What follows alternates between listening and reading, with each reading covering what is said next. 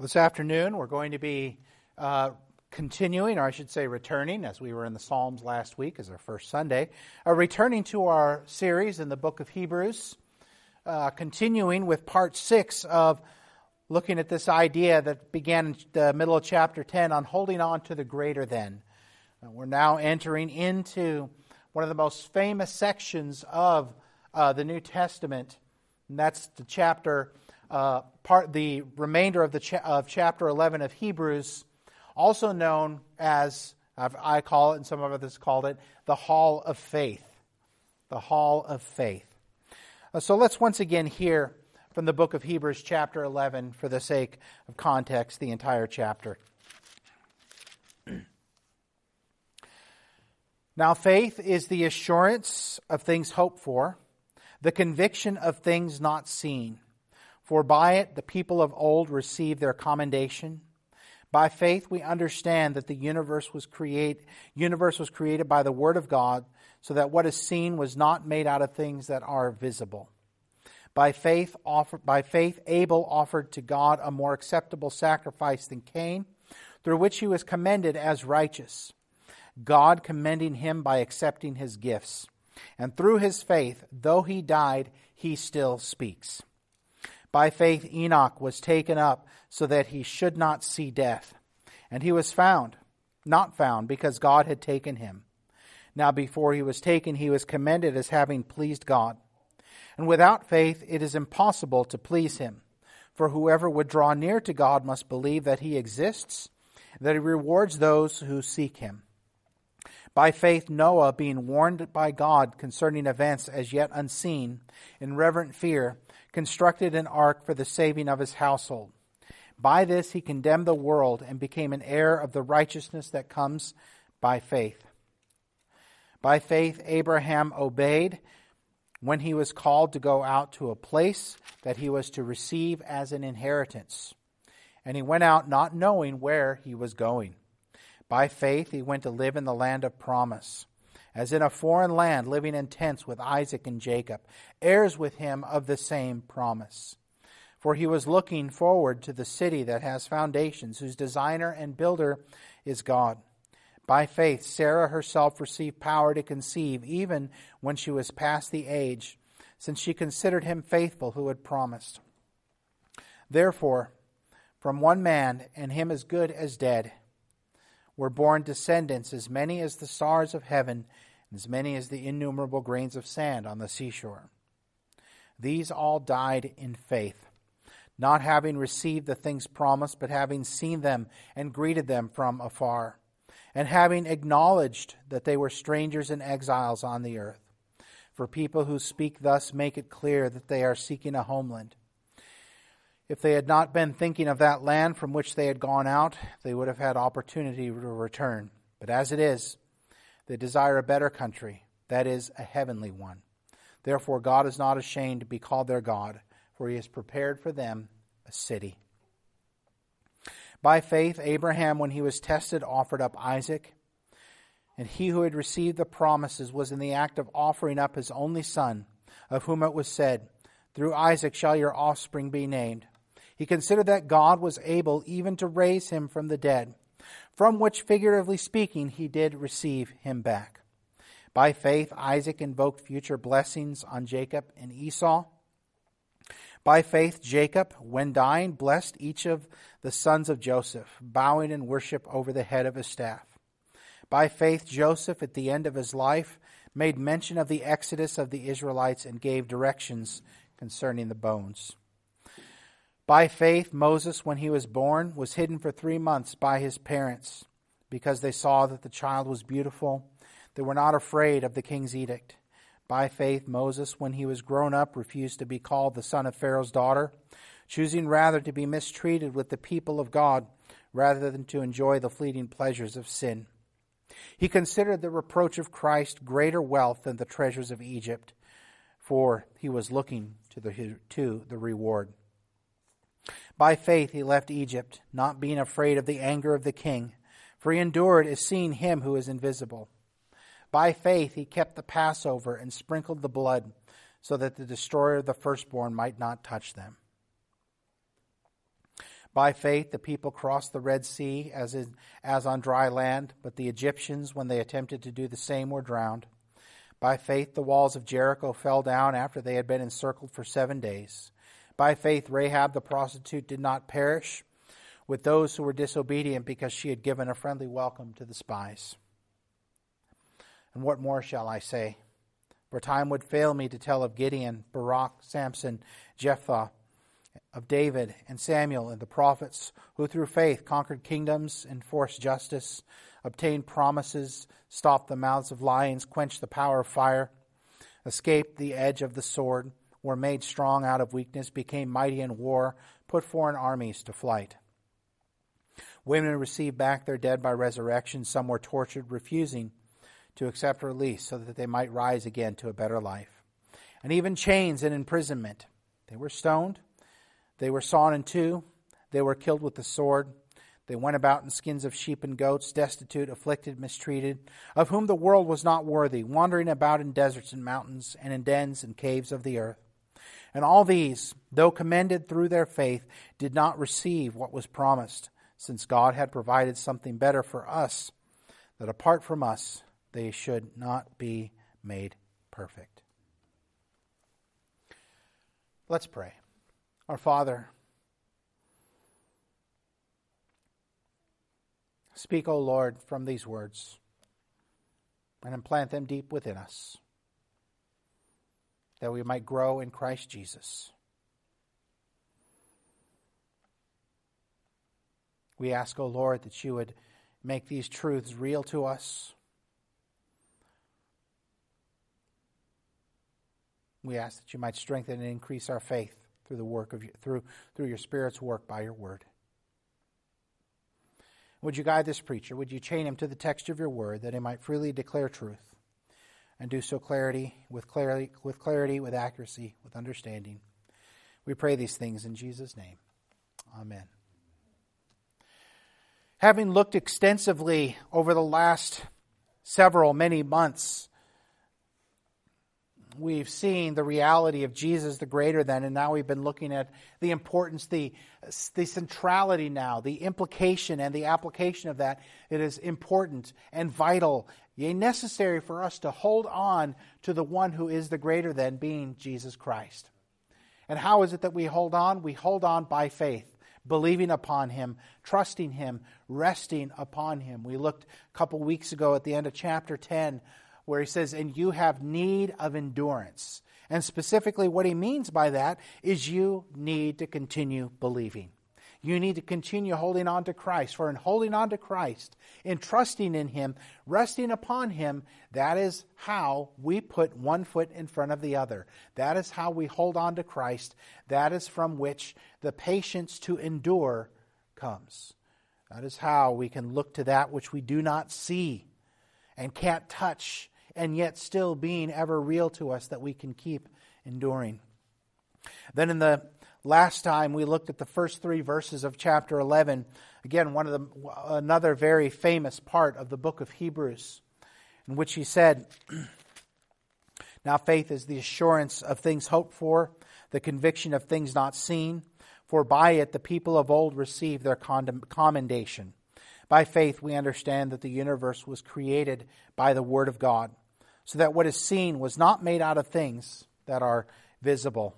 And here we see that by faith we have the reality, the certainty, the assurance of things for which we hope. Things for which we hope are things that we do not presently see and can lay our hands on in a tangible sensory matter. Not things that are perceptible to the ears and to the eyes, to the hands, or any other thing that feels, or to the smell and the taste.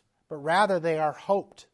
Things for which we hope, that we look to with expectation. And how is it that we have that expectation? How is it that we have the substance of these things, the reality of these things?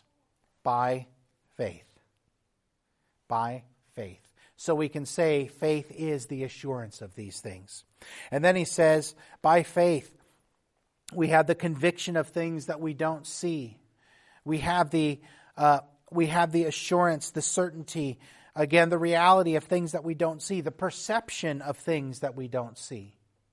While we may not see them with these eyes, they are visible to us. They are present to the eyes of faith in Jesus Christ. And again, it's not just having some sort of nebulous faith that has no object, the same kind of faith that sports fans say to have when it comes to playoff time, or the kind of faith that singers sing about many times in different songs,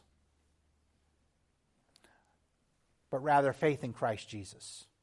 So thus through faith that has not come from ourselves, but has been given to us, that has been received, we perceive Christ. He is present to us. And these things which we don't see are reality. Just in the same way that the people of old, as we're going to be seeing in coming weeks, they were commended by faith, even though they did not have the reality of Christ having come. They really didn't know what it was going to look like. As progression passed along, as time passed along, the revelation became further and further along, and a little more and more was revealed until Christ came.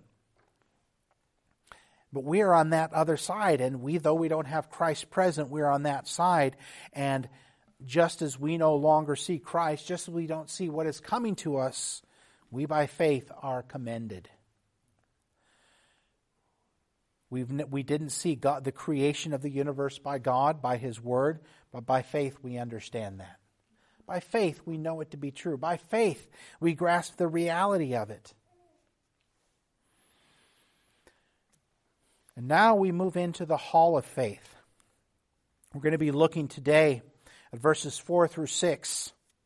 And these first few people, Abel and Cain, and then Enoch, and then Noah, and then getting into Abraham. We're going to deal with each of those a little slower than we deal after that, because these are setting a foundation for everything that's coming.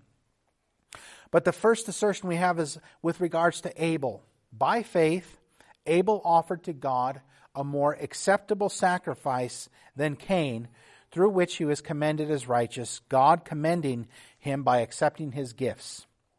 And through this faith, though he died, he still speaks.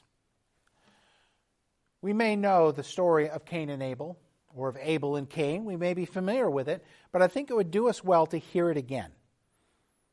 Found in the book of Genesis chapter 4, verses 1 through 16. Genesis chapter 4, verses 1 through 16.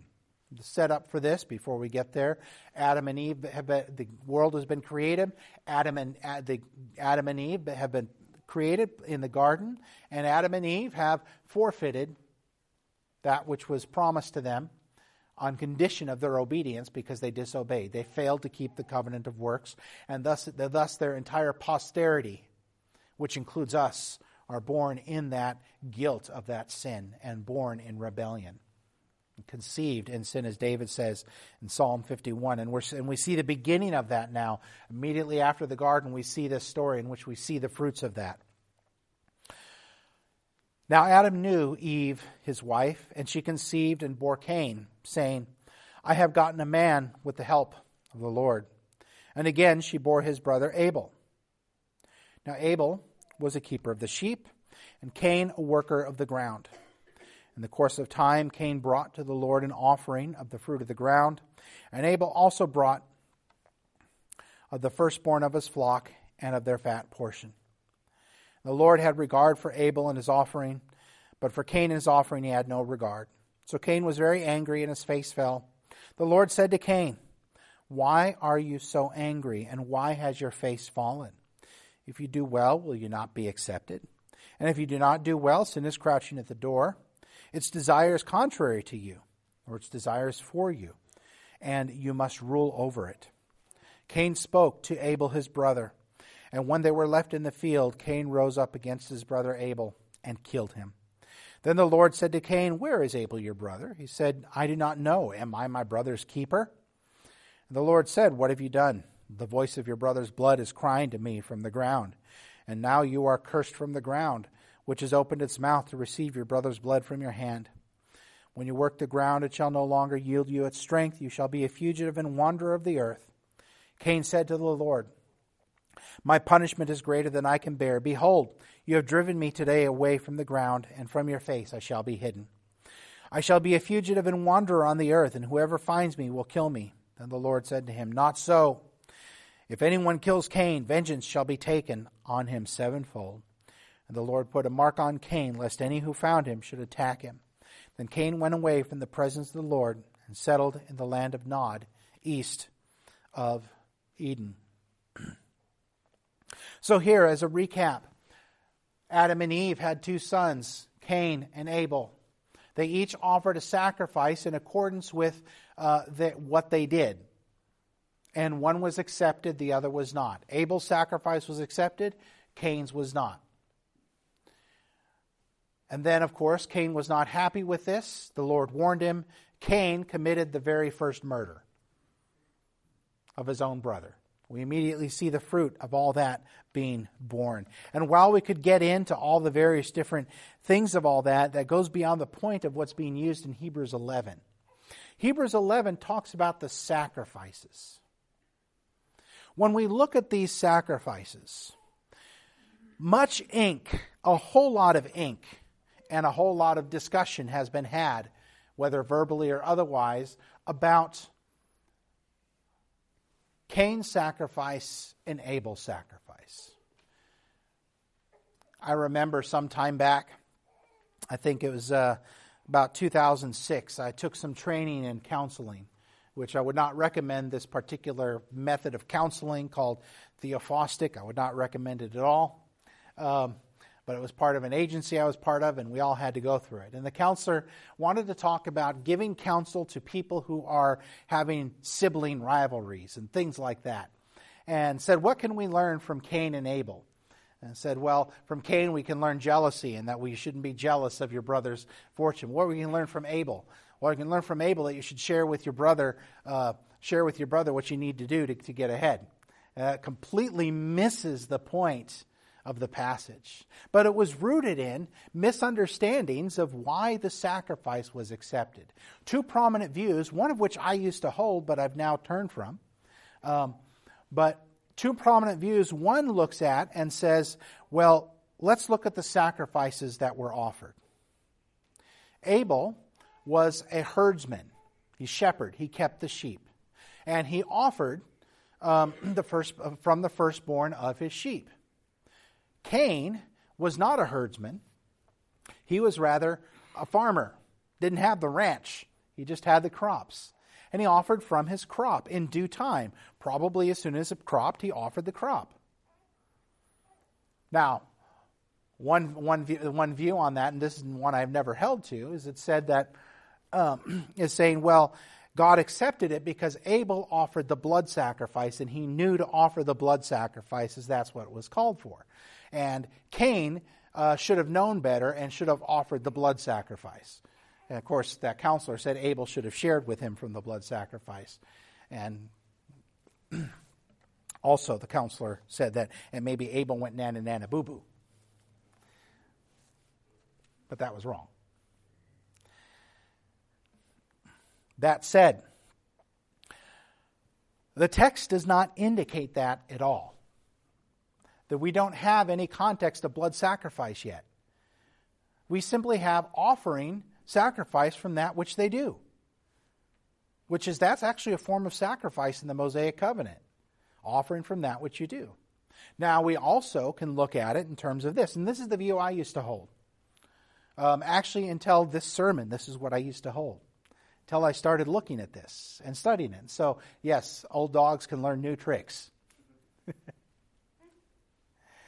And the view is this, that it says that Abel offered the first fruits of his sheep, from his sheep. And so thus it was accepted because it was the first fruits. In Cain, it doesn't say first fruits. And so he just offered from his grain, maybe down the road. But it says in due time, indicating when it rooted and bore fruit. That's when he offered it, which would be the first fruits. But I used to hold to it being that it was accepted because of the superiority of the sacrifice itself. That it was the first fruits. that Abel's sacrifice was accepted because it was a better sacrifice on the nature of the sacrifice itself. That is, a work, a merit. It was accepted because of the merit of the sacrifice.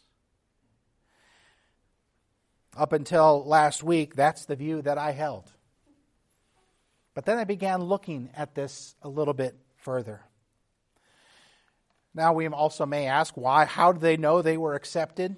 The text doesn't tell us. There's all sorts of different speculations we could give. There was a voice from the Lord, or maybe fire came down from heaven to consume the sacrifice. Who knows? That's all speculation. We don't know how it was known. But we have it here. The very reason why in Hebrews 11 the sacrifice was accepted. It wasn't because Abel knew better or had a more meritorious sacrifice. It says this: by faith Abel offered to God a more acceptable sacrifice than Cain. Why was Abel's sacrifice accepted? Because he had faith. He believed God and trusted Him and not the superiority of a sacrifice. It was not the quality of the sacrifice or the type of sacrifice. Again, blood, Abel was a herdsman, Cain was a crop worker. They offered sacrifices according to that which they had. Could it be first fruits? It's quite frequent in ancient literature to avoid as much repetition as possible because stones were hard to write on, and papyri and other forms of paper were very expensive. So you save space and avoided repetition. Ultimately, it boils down to this: Abel's sacrifice was accepted not because Abel was somehow smarter or better to offer a superior sacrifice, but it was because he believed the promise of God, because he trusted in Him, because he rested in Him. Whereas Cain, based on his response, seemed to think his sacrifice merited something from God. Cain was upset that his sacrifice was not offered. When someone reacts to that, we could say this: my sacrifice deserved accepting, and you did not accept it. He was mad that it was not accepted. In whom was Cain looking to? Himself. Abel was trusting the promise of God. Of course, we know the result. Cain killed Abel, and then Adam and Eve had Seth, and it is from the lineage of Seth, which would have been the lineage of Abel, from which what we see in Genesis 6, those who are called the sons of God, derive from which they derive. Abel had faith, for as we'll see in a moment, without faith it is impossible to please God. God does not look... Richard Lenski, the Lutheran commentator, he says this: God never looks only at our gifts. He looks at what is at the back of them in the heart, whether there is faith, the confidence in things hoped for, or from Him and His promises of grace, the conviction in regard to things unseen. He accepts us because of faith. Faith, not because the faith is even a certain quality, but because of the quality of the one in whom faith looks, Christ Jesus. Because it rests upon and receives from Christ, as we hit upon last time. God accepted the offering because He had regard for Abel. And He had regard for Abel, and He had regard for Abel's sacrifice because He had regard for Abel, because Abel trusted not in himself, but in the Lord God, the creator of the heaven and the earth, the one who made a promise to send one who would crush the serpent's head. And so by faith, Abel's sacrifice was accepted. By faith, Abel offered a sacrifice that God said, I receive it. One can offer all the sacrifices in the world to God. But if not accompanied by faith that turns from oneself and turns to God and rests upon Him, those sacrifices are in vain. They are in vain.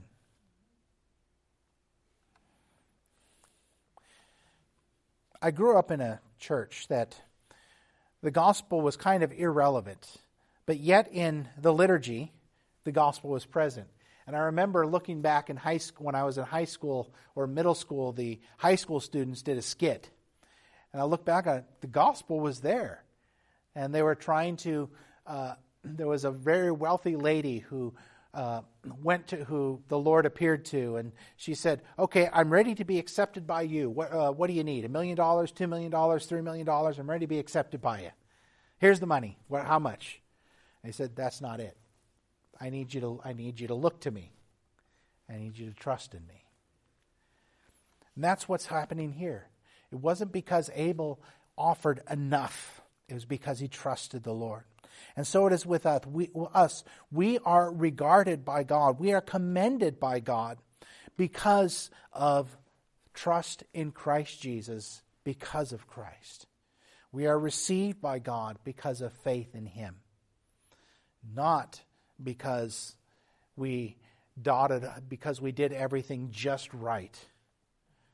Because we offered the right sacrifice with the right with the right words at the right time, with the right formulas.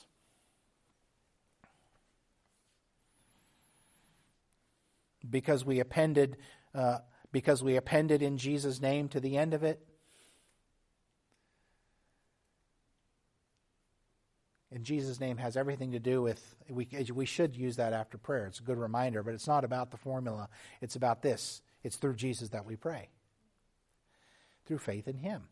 And so, it is by faith Abel's sacrifice was received. Of course, the opposite is true of Cain. That it was because he did not have the right faith in the right person. And we see that Abel was commended. God commending him by accepting his gifts, and through his faith, though he died, he still speaks. What is it to be commended? It is to be honored. It is to be regarded. It is to be counted as something. I would argue that there's a building up of what this commendation is speaking of that actually climaxes in verse 7 with regards to Noah, in which it says, "By this he condemned the world and became an heir of the righteousness that comes by faith." He was counted as righteous. He was commended, counted as righteous, as fit to be in God's presence, fit to have a sacrifice accepted on account of faith. Just like Abraham, which Paul speaks of in Romans chapter 4, verses 13 through 15. Romans chapter 4, verses 13 through 15.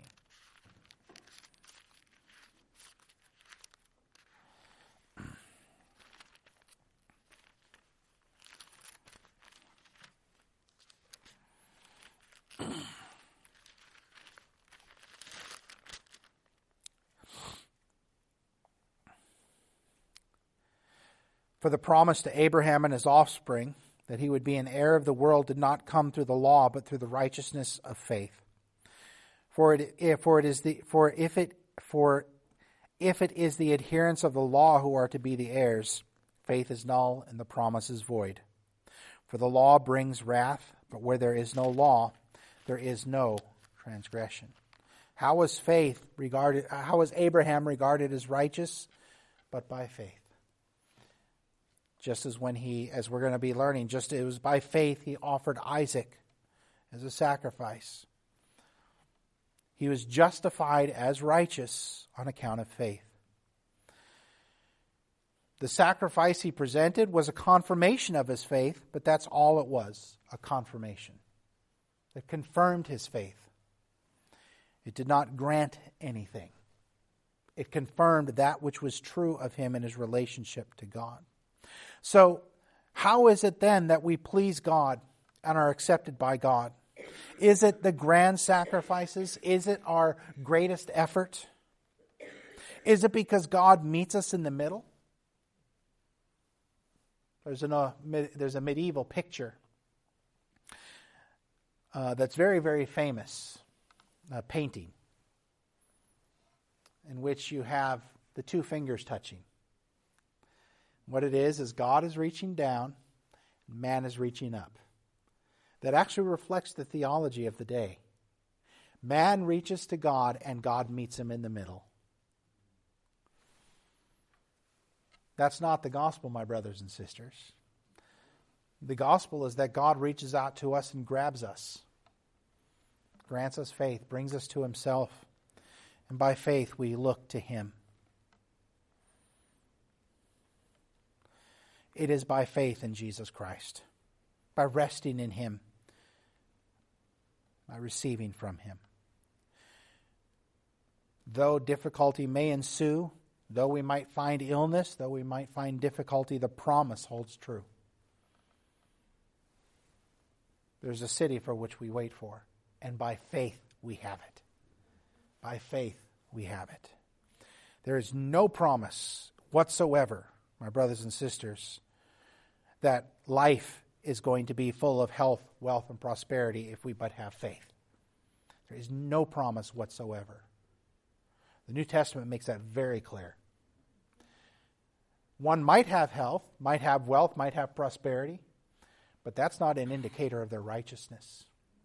In fact, the Psalm says sometimes someone's having super wealth may be an indicator of something else. But again, that's not a guaranteed sign either. It is by faith.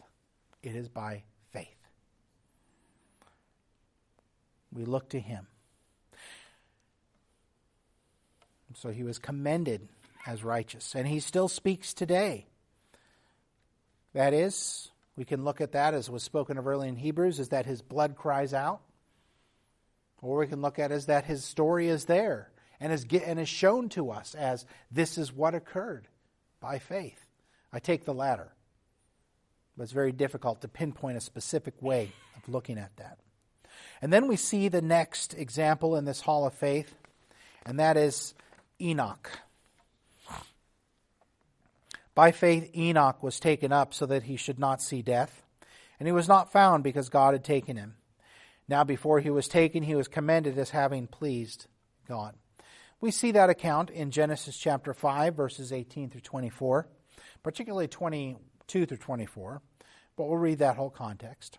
It's actually part of a chronology, that is, the begats, but in using different language. A record of births. When Jared had lived 160 years, he fathered Enoch. Jared lived after he fathered Enoch 800 years and had other sons and daughters.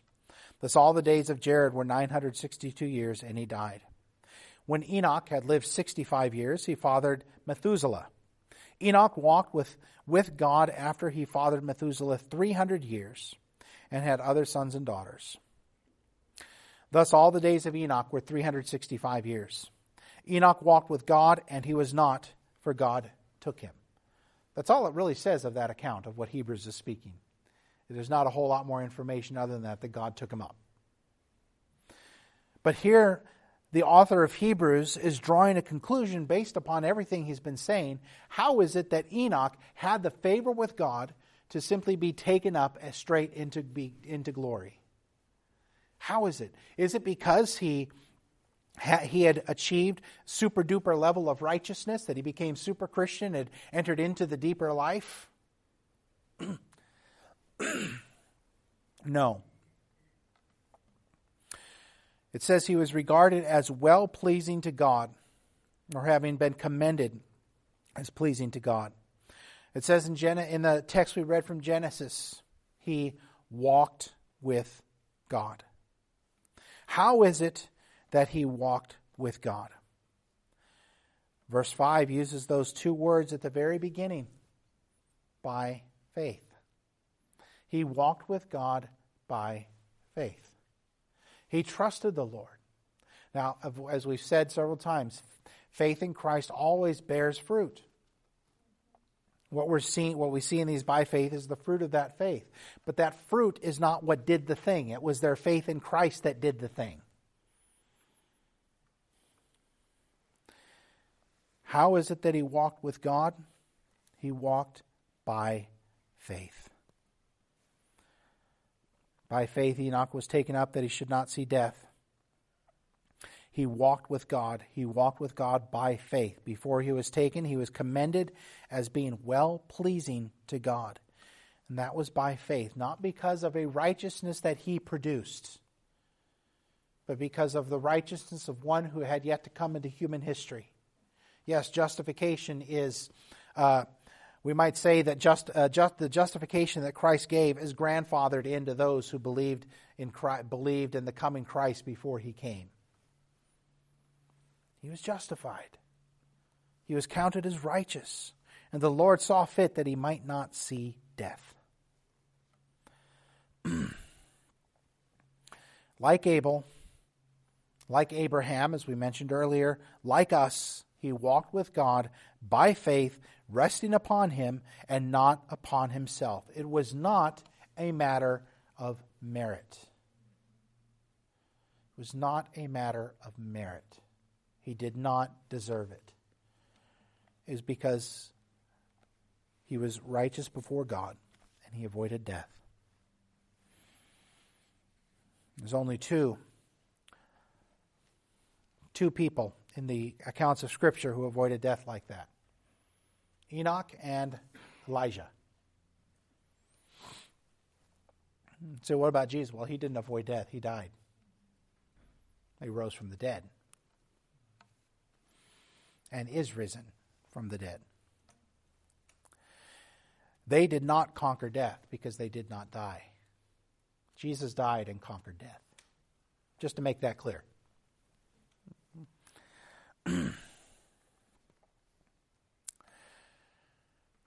And then we see in the remaining verse, in verse 6, the reason for this. How is it that by faith Abel's sacrifice was offered? How is it that by faith Enoch was taken up and not found because God had taken him and was regarded as having been well-pleasing to God? Well, verse 6 tells us that because without faith it is impossible to please him, for those who would draw near to God must believe that he exists and that he rewards those who seek him. That he rewards those who seek him. The reason for it is this. Is it possible to please God without faith? No. It is impossible to please God without faith. And the words in the Greek read it this, without faith, it is impossible to be well-pleasing. For there's two things here. For whoever would draw near to God must believe two things. He exists and rewards those who seek him.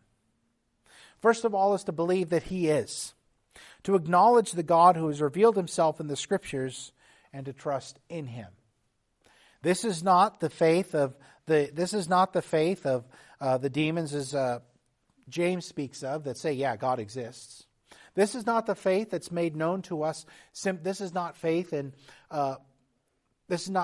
based upon natural revelation. God has revealed himself in creation. He's revealed himself in us innately. But that's not sufficient for us to find redemption and salvation. That's just enough to bring condemnation. Anyone who's denying the existence of God is lying to themselves. It's patently obvious. This is more simply than that. This is a believing that he is in such a way that we know it to be true, based upon what he has revealed to us from his Scriptures. That this God is not simply some sort of force who got everything going, but this is the person who said, I am that I am. The one who always is everything that he is. The one who said, I will deliver, is still the one who is able to deliver. He has not changed. I believe that He is.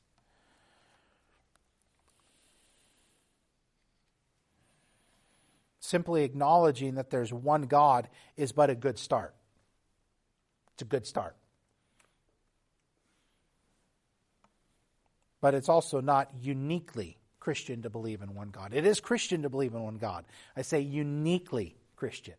Muslims believe in one God. Jewish religion believes in one God. Hare Krishna believes in one God. Sikhs believe in one God. But believing that He is the one who has revealed Himself here in Genesis through Revelation, that He is this one.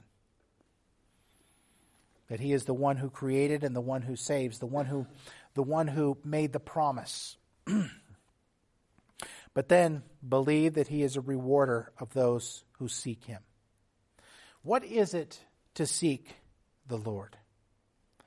John Calvin, in his commentary on this particular verse, makes the interesting observation.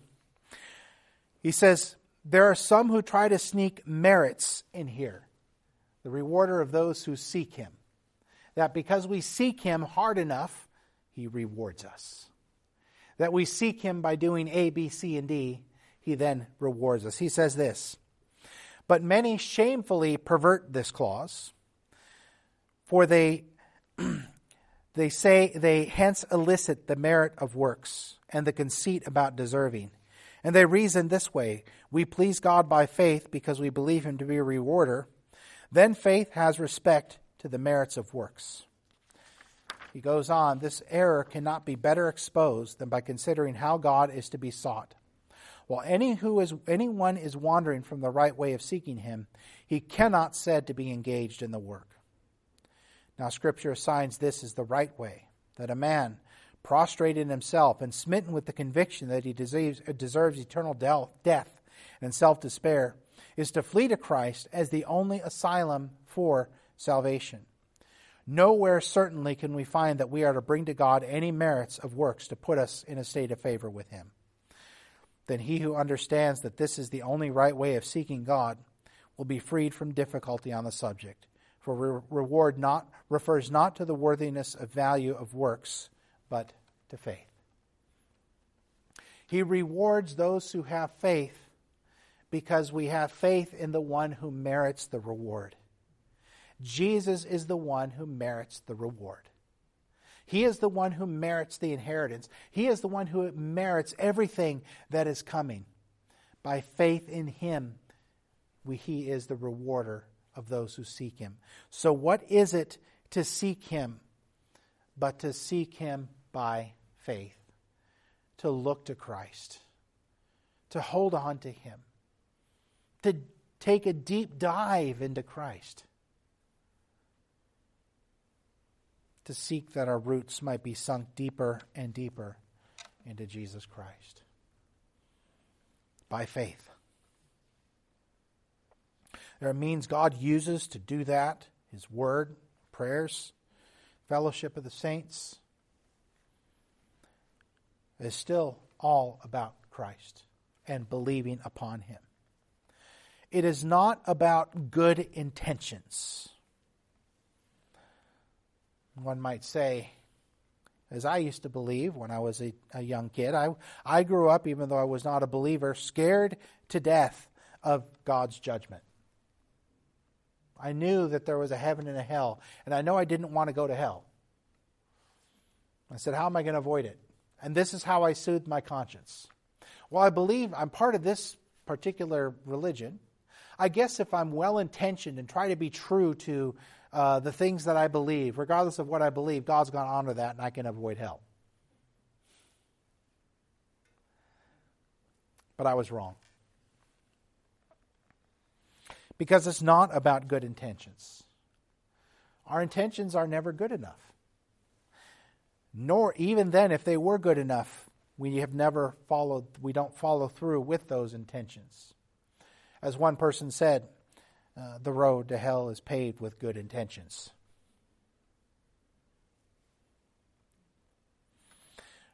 No, to seek God is not about those good intentions.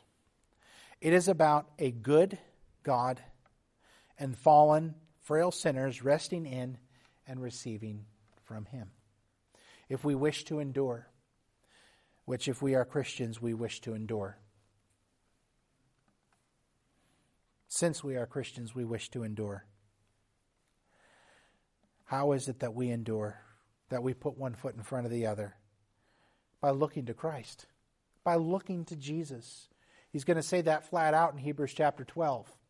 After laying this foundation, he's going to say expressly and directly, run the race looking to Jesus.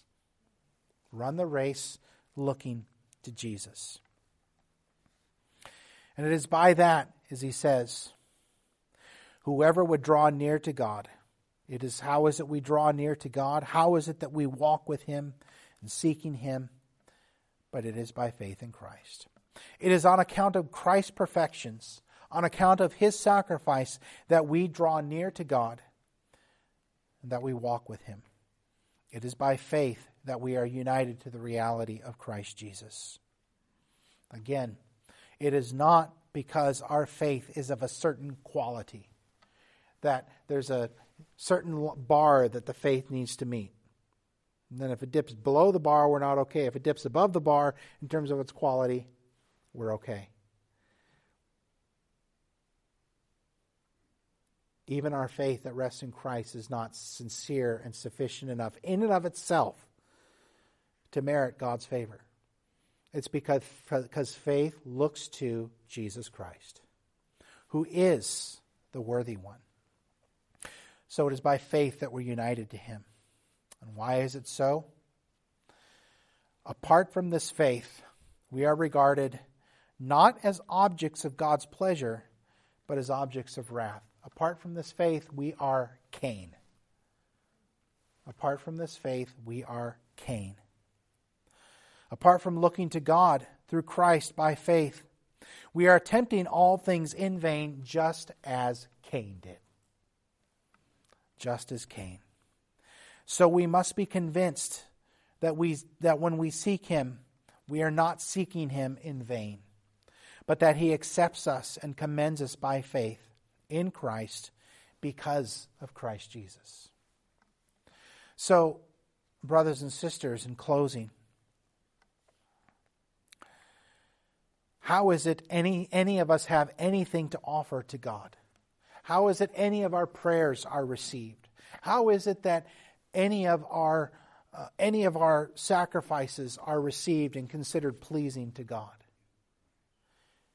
By faith in Jesus Christ. So we cannot ever leave that behind. We can never outgrow that.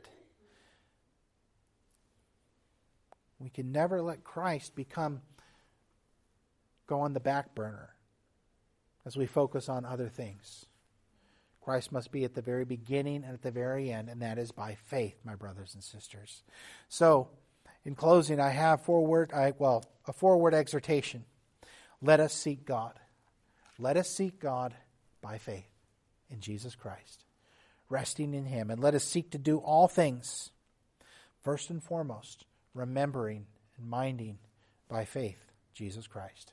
Let us pray.